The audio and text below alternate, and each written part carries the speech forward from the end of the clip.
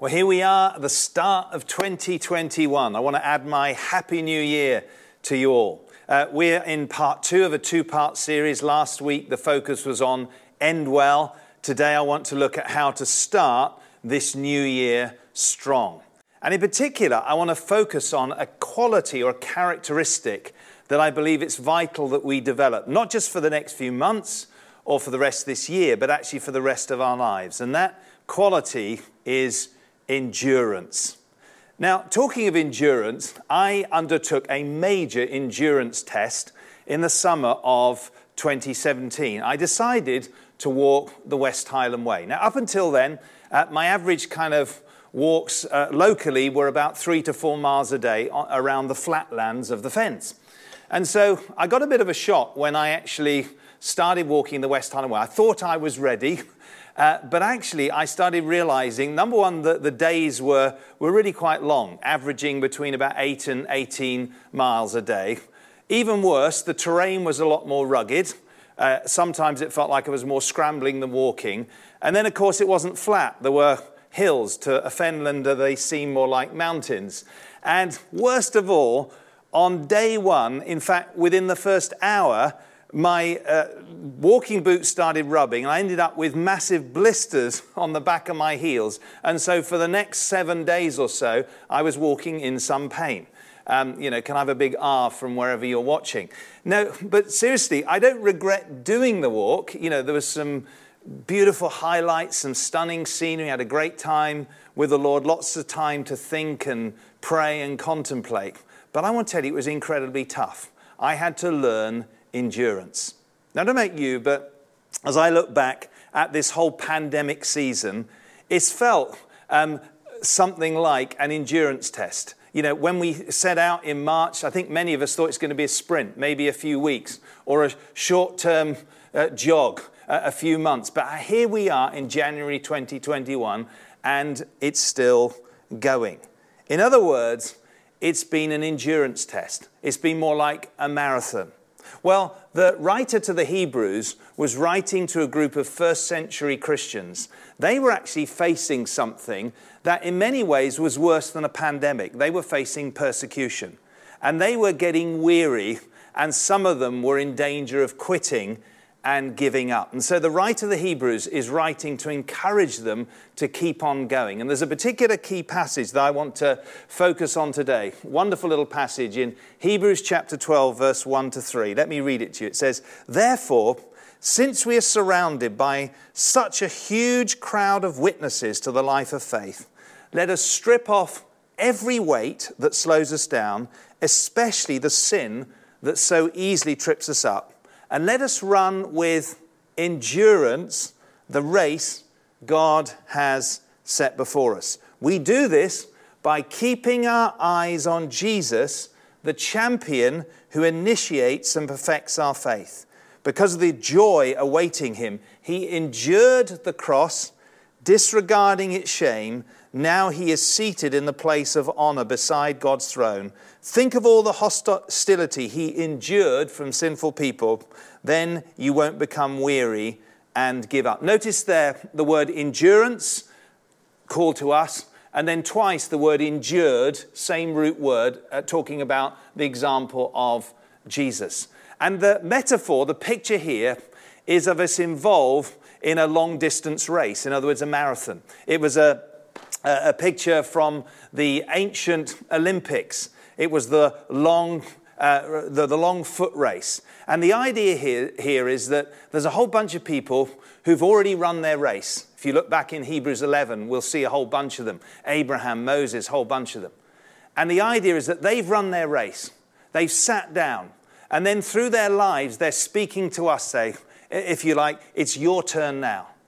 Can I say that God has designed for us to be born, to be alive, to be called by him in such a time as this. And it's a call as though we need to take the baton and we need to run our race well, including in these tough times that we are facing. And the key quality we need, just as they needed then, is this quality of endurance. Now, what does endurance mean? Well, one definition is the power to withstand hardship or distress. I don't know about you, but there's been times over my life and, even in the last few months where I've needed the power to withstand hardship or distress. So the question is, how are we to cultivate this attitude of endurance? How are we to run the race of our lives with endurance? 3 things. Firstly, it's a call to get free. Secondly, it's a call to keep going. Thirdly, it's a call to stay focused. Firstly, if we are to run our race with endurance, we need to get free. Now, I've never run a physical marathon, and I have no plans to do so. It sounds incredibly painful. But if I was to run a marathon, do you know what I'd need to do? I'd need to get as fit as possible, and I need to make sure that when I actually undertake that 26-mile race, I'm actually running as light as possible. Here's 2 pictures of guys who ran the London Marathon. Any clues as to who ran the fastest race? Well, the first guy that you'll see running light holds the record time. Listen to this. This is scarily fast. 2 hours, 2 minutes and 37 seconds. The other guy holds the record for the slowest London Marathon ever. 5 days, 8 hours, 29 minutes and 46 seconds, which he completed whilst wearing a 59-kilogram antique deep-sea diving suit. Not a good way to run the London Marathon. And what the writer of the Hebrews is saying, I believe the Holy Spirit would say to us today, is that just as runners, when they run a race or run a marathon, need to get, as it were, as fit as possible, but also to run light. So if you and I are going to run the race of our lives well and reach the finish line, we need to make sure we're, as it were, spiritually fit and free as possible. The language here used is very vivid. It first says, let us strip off every weight that slows us down, and especially the sin that so easily trips us up. So as well as the runner needing to get spiritually fit, the idea here is that in the ancient world, the guys would wear these long robes. And of course, rather than, running with these robes on, they literally, the runners had to strip off. And in some cases, they ran naked. I'm glad we don't do that today. But the idea is that at all costs, don't let anything weigh you down, and don't let that robe be on you because it will trip you up. Well, here we are at the start of a new year with all the opportunities and also the challenges of the current season. I believe it's a wonderful time for us to reassess and just check that we are ready for all that lies ahead, that we're as free and spiritually fit as possible. Let me talk about these 2 things, weights and sins. Firstly, weights. Now, weight is not necessarily a sin. In other words, it can be something that's lawful, but it's not actually beneficial. There are certain things that you and I could do or say or focus on or get preoccupied with, but aren't actually bad. They're not actually sinful, but they're not beneficial. They will actually stop me or slow me down or slow you down in running the race that God has called you to. So my question to you is, what is weighing you down right now? If you were to carry on holding those things, what would they be? What would they do to you in causing you to slow down this year? A few suggestions. Maybe it may be over-checking newsfeed. It may be comparing yourself with others on social media. It may be you're over-worrying about your future. Maybe you're overthinking or talking about a difficult work or financial or relational situation. Things that are actually weighing you down. And then there are, of course, sins. Things that are wrong. Things that are obviously sinful against God's will, against His word, against His commands. There are things that in word or thought or deed we're actually falling short of God's standards. And of course, some sins can be overt, they can be obvious, they can be out there, but also there can be secret sins. And maybe in the season we're in, where there's been so much isolation, so much time online, maybe there's been some secret sins that you've either been getting involved in, or you've been opening the door to, or you've been tempted. Can I say, now's the time to shut the door to those sins, to close the door, to say once and for all, Lord, I ask you to forgive me. I turn away. I repent. I shut the door to that sin because I want to run free. Now's a time, start of a new year, to get free. And the good news is at the end of this service, when we take communion, I'm going to give you an opportunity where we can come before Jesus, come to the throne of grace, ask him to forgive us and free us, to get rid of weights and sins. And then, as you heard earlier, we've got this fantastic opportunity to get spiritually free, to run as light as possible. We've got a week of prayer and fasting. There's many amazing benefits of prayer and fasting. One of that I've experienced over many, many years of, decades of prayer and fasting is that sometimes if I'm carrying stuff, or I'm troubled by stuff, or I just don't seem to be getting a breakthrough, there's something about seeking the Lord in prayer and with fasting that means I often come away with that sense of freedom and that sense of breakthrough. So think about how you're going to fast. Sign up for the 24/7 prayer slots, and let's enter the rest of this year as free as we possibly can. So that's the first thing, get free. Secondly, if we're to run our race with endurance, it's a call to keep going, keep going. Now, marathon runners, you probably heard this, often come to the point in a certain point in the race, often around the 20-mile mark, where they hit the wall. In other words, they come to a point where often first mentally and then physically they feel like they just can't keep going. Now, I hit the wall on around day 4 of my West Highland Way walk.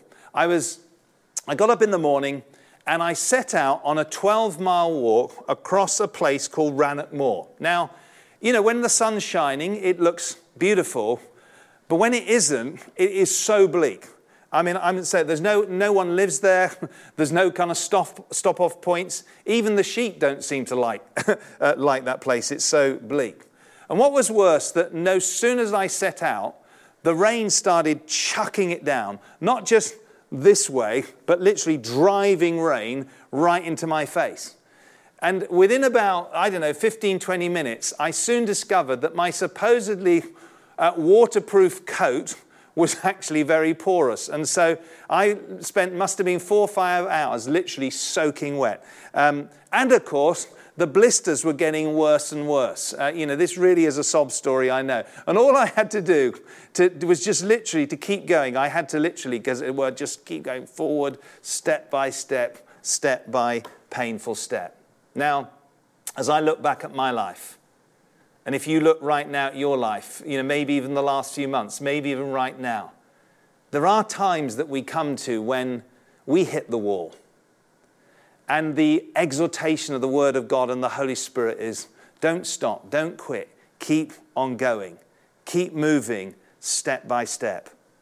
Hence the exhortation at the core of this passage. Let us run with endurance the race God has set before us. In other words, God knows that sometimes life gets tough.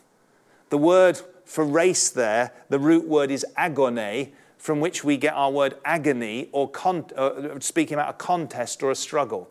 And there's something often challenging about life. We have to recognize that. We have to be mentally prepared. Sometimes life is tough, but if we keep going, keep moving forward, we're going to make it all the way. And the good news is that as we press through quitting points, or as we break through a wall mentally or emotionally or physically, and we keep moving forward with Jesus, the good news is we don't just get the other side, but we develop a quality that psychologists actually celebrate, which is vital for human survival and flourishing, which is resilience. In other words, sometimes we come through the other side of a tough season and we think, cool, in one way, I'd much rather have not gone through it. But if we'll learn the lessons well, we can come out with greater resilience and strength. The reality is sometimes we get to a point where it feels like life is so tough and so challenging, we don't know whether we've got that endurance or resilience. Well, that's where we need other people. You see, one of the things that made my walk harder was that I did it on my own. I intentionally did it on my own, and there were some good sides to that.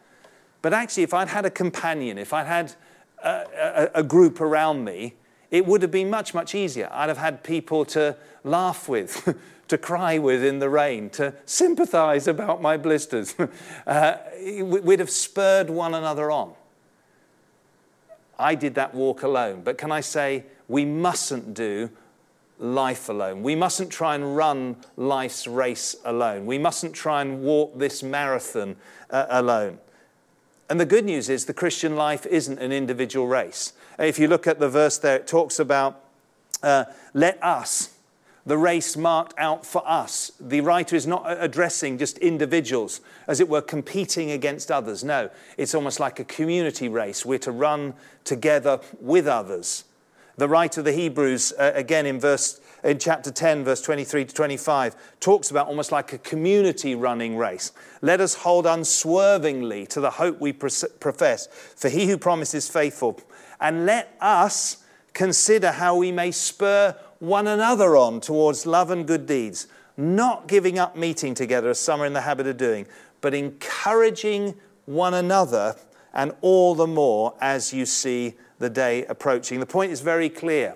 If we're to keep going and not quit, we mustn't try and run and do life alone. We must keep spurring one another on, keep meeting together as we look ahead to the final day. So let me encourage you to start this year strong by making sure you're properly connected with others, particularly in the context of Christian community. And as we're starting the well-being journey in a couple of weeks' time, this is a fantastic opportunity to get in a well-being group, to get in a life group if you're not part of one, or to reconnect to one. You know, one of the keys to an increase of well-being in our lives is that we have others around us, supporting us, encouraging us, challenging us, holding us accountable, and vice versa. So let me summarize. First call is to get free. Second is to get going. But the third call is to keep focused. You see, runners, if they're to make it all the way, if they're to, as it were, finish their race well, one of the keys is to keep looking ahead, keep looking to the finish line. I came to a point on the Rannoch Moor leg of my walk where it's almost like everything suddenly changed. It may have been God miraculously answering my desperate prayers of help, Lord. It was like suddenly the rain stopped, the clouds cleared, the sun started shining. I walked several hundred yards further. And as I came round the corner, I could actually see about 2 miles in the distance, the finishing line. And so for the next 2 miles, I forgot about my blisters. I forgot about being soaking wet because I had my eyes on the prize, as it were, on the finishing line. And here the writer of the Hebrews is saying this. Look ahead, keep focused, not so much to the finishing line as to the one who has already gone ahead and finished his race. Listen to these wonderful words. Keeping our eyes on Jesus, the champion who initiates and perfects our faith. Because of the joy awaiting him, he endured the cross, disregarding its shame. Now he is seated in the place of honor besides God's throne. And he's saying here, just like the runner needs to keep his eyes ahead, so we need to keep our eyes fixed and focused on Jesus, somebody who is the Son of God, but he is also, was and is a perfect human being. He's somebody who knows what discouragement and loneliness and fear and worry can look like. These things came at him, and yet it says that he pressed through all of that. He pressed through the pain and the shame of the cross. He went all the way through for us. And then he received his reward. He received the place of great honor at God's throne, where he is now ruling and reigning as our great high priest. And so our call is to keep focused on him. Firstly, to learn from him as our great example. But secondly, he's not just somebody who's gone before us.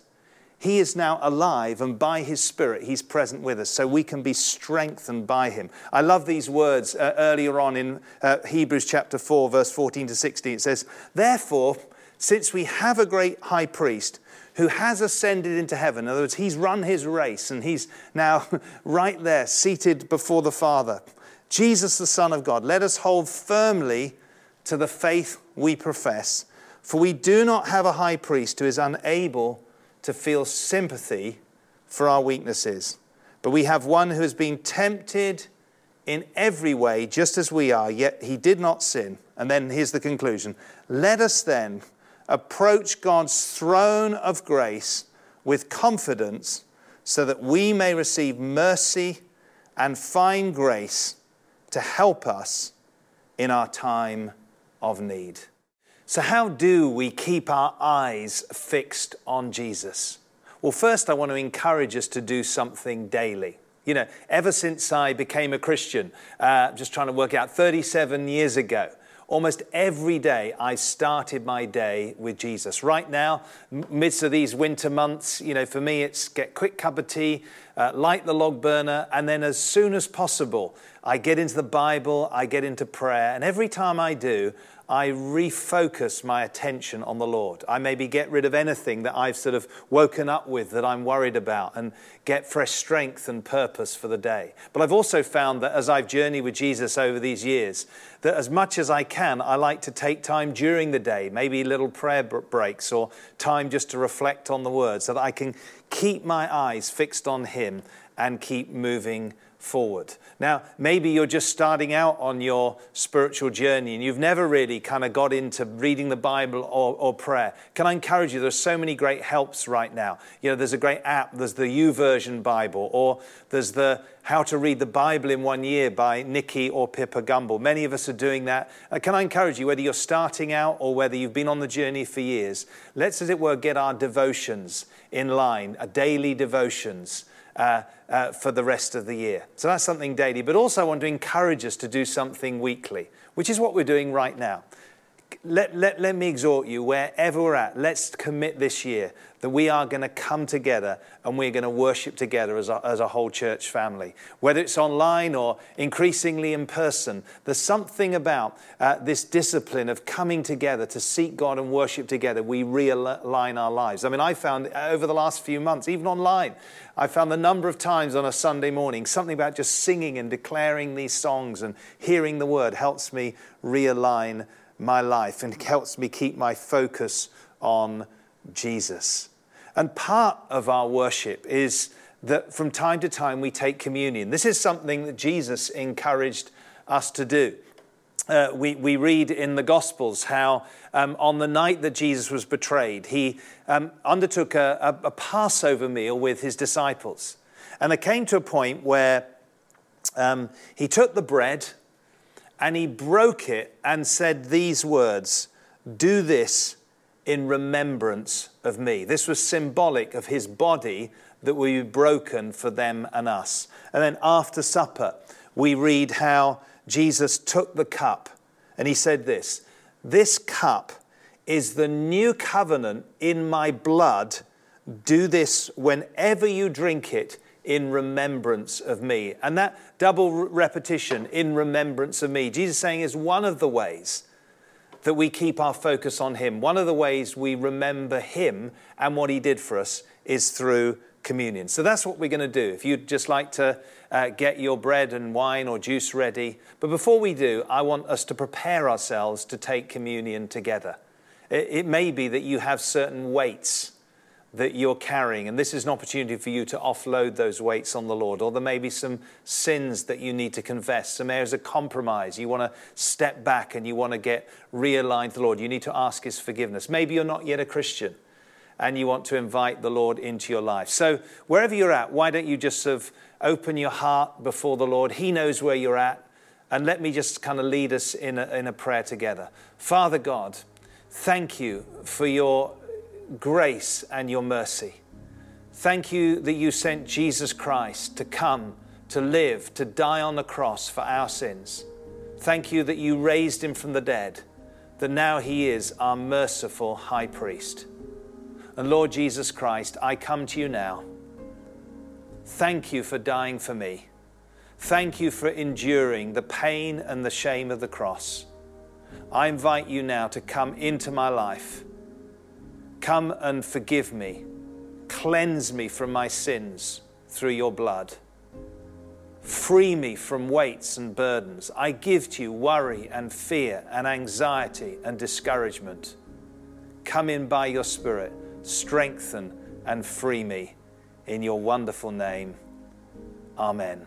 Now, if you prayed that for the first time, there'll be an opportunity for you to just let us know so that we can help you on the next stage of the journey. But for all of us now, I want to encourage us to take communion. Why don't you just take the bread? This represents Jesus' body broken for you. He was scourged, he was wounded, that you might be strengthened, you might be healed. Let's take this together.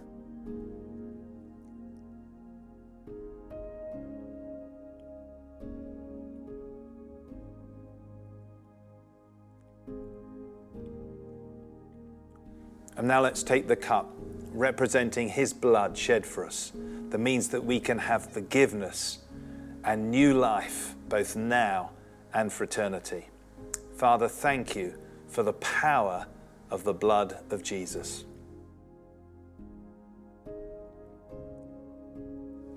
And now let me pray for us all.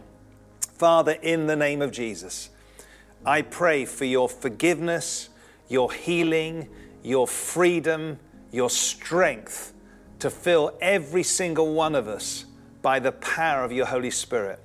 I pray, Lord, that where we felt weak and discouraged, we'll feel your strength and your encouragement, that we'll enter into this year knowing that your Spirit is with us, knowing that Jesus has gone before us. Father, we submit our lives to you, and I ask that, Lord, you'll bless every single one of us. Fill our hearts and our homes in Jesus' wonderful name. Well, so great to celebrate the start of this new year together in this online service. Our final song is Graves into Gardens. Why don't you just stand if you're able? You might want to lift up your hands and let's almost sing out and declare this as a declaration to start this new year well. God bless you.